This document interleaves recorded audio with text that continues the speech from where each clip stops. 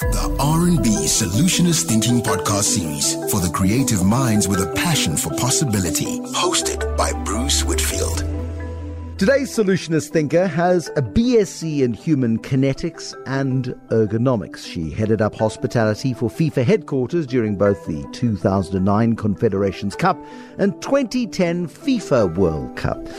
Well, what she does today has got absolutely nothing to do with that. Stacey Brewer is fomenting a quiet revolution in education. She's the co-founder of Spark Schools. Now, 90% of people will talk about South Africa's broken education system. They'll throw a statistic around that South Africa spends the biggest proportion of its national budget of any country in the world on education. And according to the World Economic Forum, we have the worst outcomes, particularly when it comes to the crucial subjects of maths and science. They will also tell you that 78% of children at grade 4 level can't read with any discernible level of comprehension. It's a crisis, it's broken, and the future is bleak.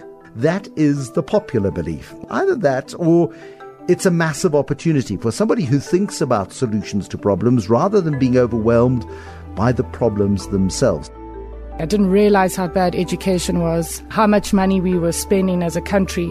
And from there, I did my thesis on this low-fee private school movement that you're seeing internationally, and really the ball just didn't stop rolling. I'm Bruce Whitfield, and you are listening to Solutionist Thinking, brought to you by RMB. Stacey Brewer has conceptualized a new kind of education model. Why? The education status in South Africa is dire, and I believe it's up to us as citizens of the country to create the change. We actually don't have time to wait for government to improve the status quo. So I believe what we can do at Spark can really revolutionize the way education is run, both locally in South Africa and internationally.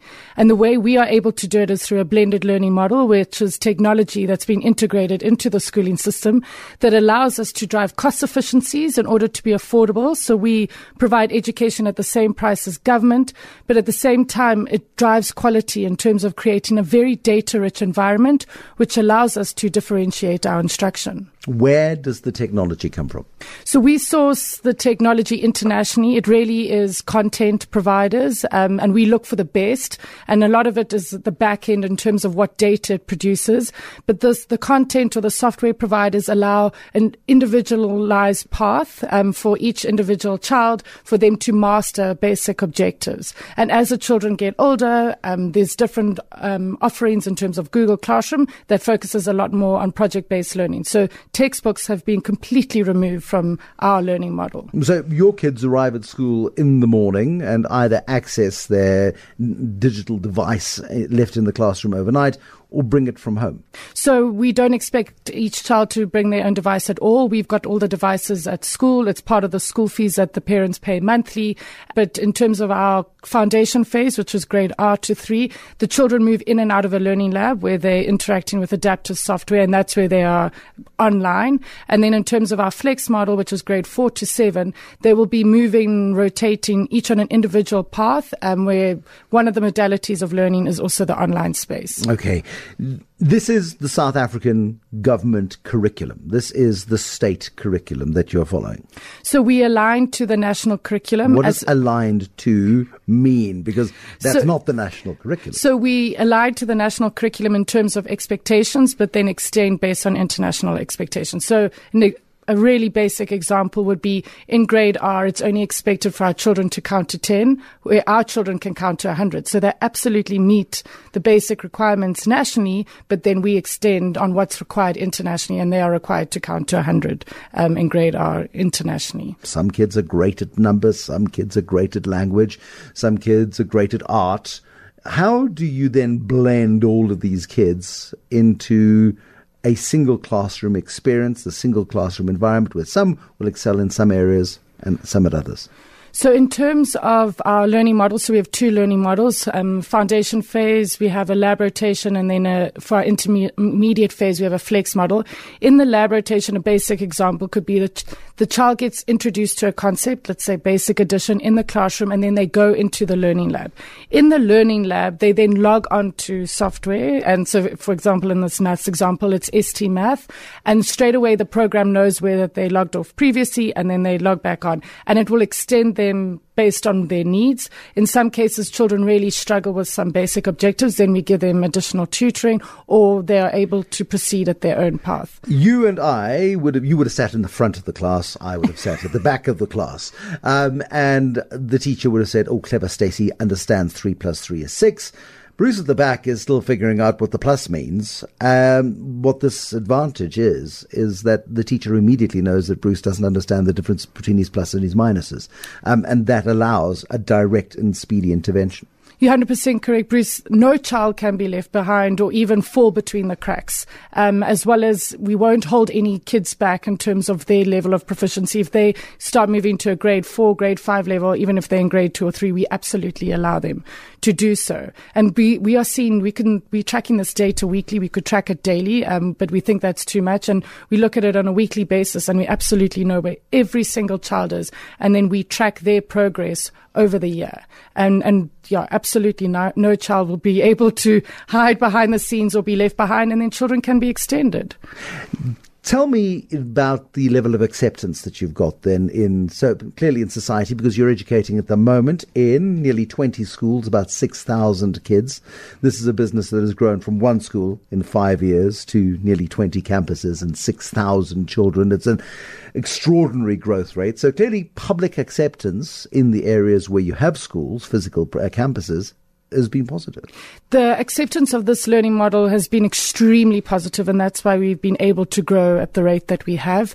We've been educating the families around blended learning. So right at the beginning, we didn't really speak about ourselves being a blended learning school because it was just such a foreign concept, so unknown. But over time, having these schools established, we're showing them and educating families and the children on what we're doing. And then that's just word of mouth that's enabled us to open more schools. How hard was it in that first year? In the first year before Spark even launched, it was extremely hard. We had no credibility. We had no track record. It was just a couple of people with great ideas. From raising money to recruiting families to recruiting staff members was extremely hard. But we really focus on building our relationships with families, with staff, in order to obviously get into the school and then open the school. And over time, it's definitely got a lot easier because there's many ambassadors now and really speaking about Spark and how it's changed their life.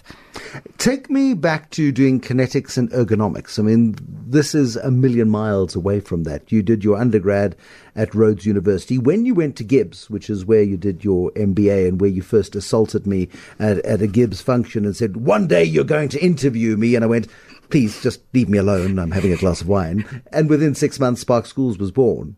Did you go into Gibbs with this idea, or did the idea sort of emerge while you were doing your MBA? The idea for Spark definitely emerged during the MBA. I was doing my MBA in order to get a master's to then go overseas and get a decent job, in inverted commas. And my life completely changed during the MBA. I didn't realize how bad education was, how much money we were spending as a country.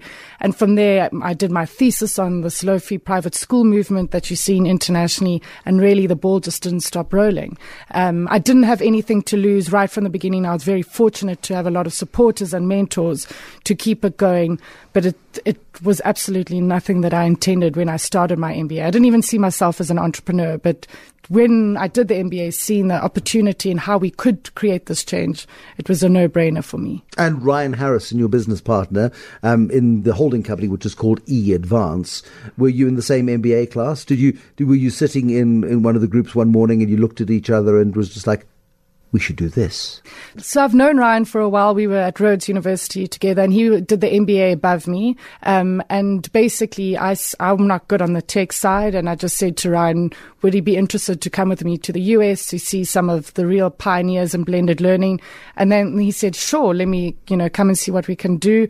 When we came back, he said, I absolutely want to be involved in this full time. And then that's when the journey really started together. Had either of you had a proper job before this? I mean, you'd been to university, you were doing your MBA. Had you had careers before this? Ryan had more of a career overseas in terms of also in IT and systems side. For me, I'd mainly been in hospitality, but working with high-end either organizations or individuals, but it wasn't a long-term career. I'd probably have experience about 3 to 4 years, but I've never had corporate experience.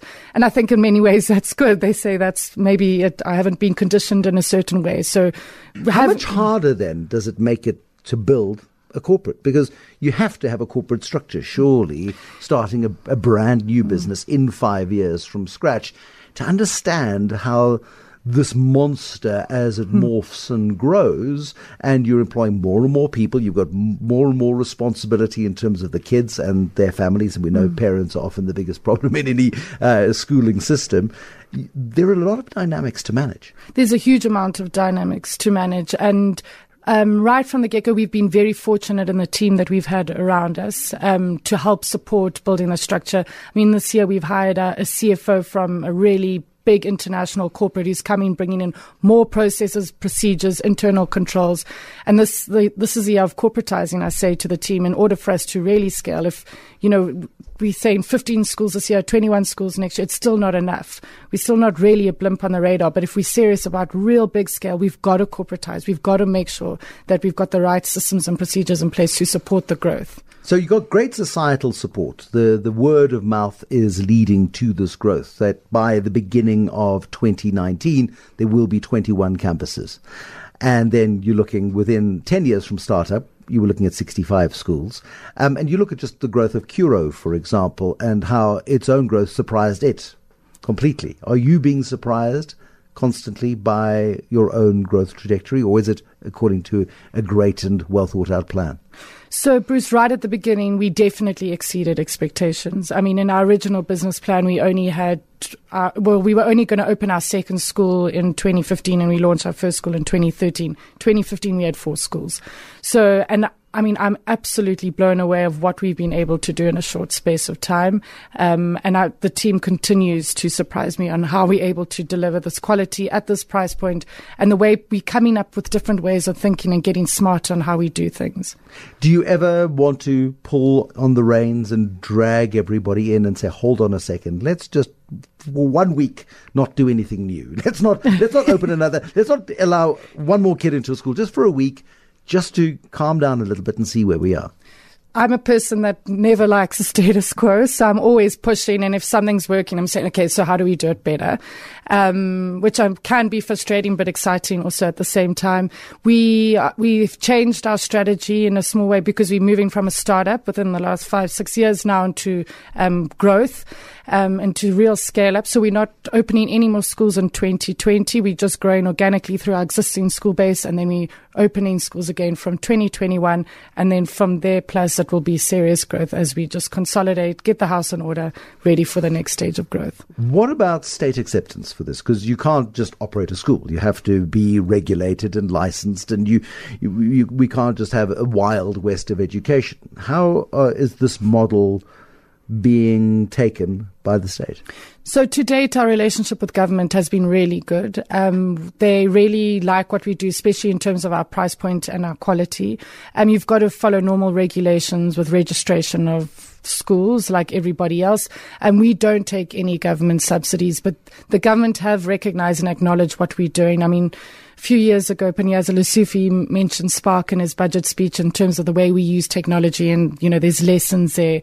And then he went through a process of handing out digital devices, and they disappeared and got stolen and got smashed, and schools got broken into and things got stolen. It's the brutal reality of an unequal society in which we live, and absolutely, it's one of those consequences. But when you take the model and this idea that actually everybody can learn better at a budget and can be advanced far more quickly than in a traditional rote learning school environment, surely that has got to have some traction within a public system. Absolutely, Bruce. Our idea is to be engaging more and more with government, and that's one of my top priorities over the next few years. And if there was ever a type of public-private partnership, as you see in the US and charter schools, academies in the UK, we absolutely will be in the ideal position to do so. Explain one of those models to me so we get a better idea. So a charter school or academy basically is it's publicly funded and privately run. And if we had this opportunity to have that type of setup in South Africa, it would be fantastic. You are seeing some type of pilots in Western Cape in terms of collaboration schools, but it's still very early days. But over time, we would love to be more involved with government, and it means that we'll be able to reach a lot more communities. How can this change the country? How can your Spark Schools blended learning model change the country within 5 years? Bruce, I believe our model can completely leapfrog South Africa as a country in terms of being competitive internationally. I mean, if you've seen what we are doing at our price point and delivering an internationally competitive education, it's game changing. And I don't believe just for the South African community, but internationally, we are starting to influence the way education models are evolving. And that for me is so exciting. We really can be seen as a thought leader. And our vision at Spark is South Africa leads global education. And I believe if we've got Spark and the likes, other people really pushing innovation in education in South Africa, we can really leapfrog us as a country and not have to wait many years to catch up to the rest of the world. What's the end game for Spark Schools? Do you list this on the JSE? I mean, do you take this to the NASDAQ at some point to raise proper money to do a carpet bombing, if you like, of education? Bruce, as you mentioned, to open schools, it's very expensive. We've got no immediate plans for listing. We are moving towards growth capital, as I've mentioned, so it's far bigger funds that will be investing in Spark for us to open many more schools. But there could be a potential listing within the next, 10 years. We've got no immediate plans for it, but we need to make sure that we're opening more schools and reaching more communities. You've got lots of private investors. You've got individuals who have, with some take more work than others to convince, but private individuals have committed quite a lot of money into the system. Now, at some point, some of those will want to get out, others will want to come in. You do, I'm sure, need some decent private equity investment, however, at some point, to get the scale that you want. Yeah, we need to start getting growth capital, as as we refer to it, which it would be private equity or the likes, or looking at other strategic type of partnerships to grow, and that would give an opportunity for our current angel investors, seed capital investors, just to exit and then bring on new growth capital, and we are heading towards that within the next year or so. Does it ever scare you? I mean, as the saying goes, if your dreams don't scare you, they're not big enough. I love challenges. I love being uncomfortable. If I'm in comfort, I get bored.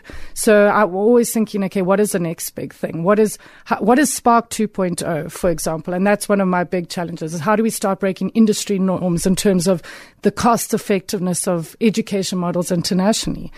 But no, it's what I live for. I absolutely thrive in this situation, and I'm constantly pushing for bigger and greater change. And 6 years ago, sitting in your MBA class, would you ever imagine that this was the path that you were going to take? Bruce, this was absolutely not the path that I thought would happen. I mean, right at the beginning, I was just excited to start one school, and now we're running 15 to 21 schools next year. It's been the hardest and best thing I've ever done, and I would do everything again. And I'm very excited for what the next, 5 to 10 years looks like. I mean, if we've already exceeded expectations in the last 5-6 years, I'm probably a bit scared what it looks like going forward, but we've got to embrace what's out there. Do you hit that 65 school goal within the 10 year zone? So we haven't hit that 65 schools within 10 years, but we wanted strategic changes, and I mean we were cowboys at the beginning, as all entrepreneurs are. But I believe that the growth path that we've taken now and where we're going in the future is the most responsible way, in terms of making sure that we still deliver quality at scale. Her name is Stacey Brewer. She is the co-founder, along with her business partner, Ryan Harrison, the techie guy, of a business called eAdvance. It's the holding company for Spark Schools, a network of primary schools getting affordable education using technology. And from 2019, they go into the senior school, into high school education, because the kids that started with Spark 5 years ago are getting to an age where they need to go into a senior school environment. So they found the problem, and they're providing the solutions. Today's solutionist thinker, Stacey Brewer. R&B Solutionist Thinking. For more in this series, visit 702.co.za.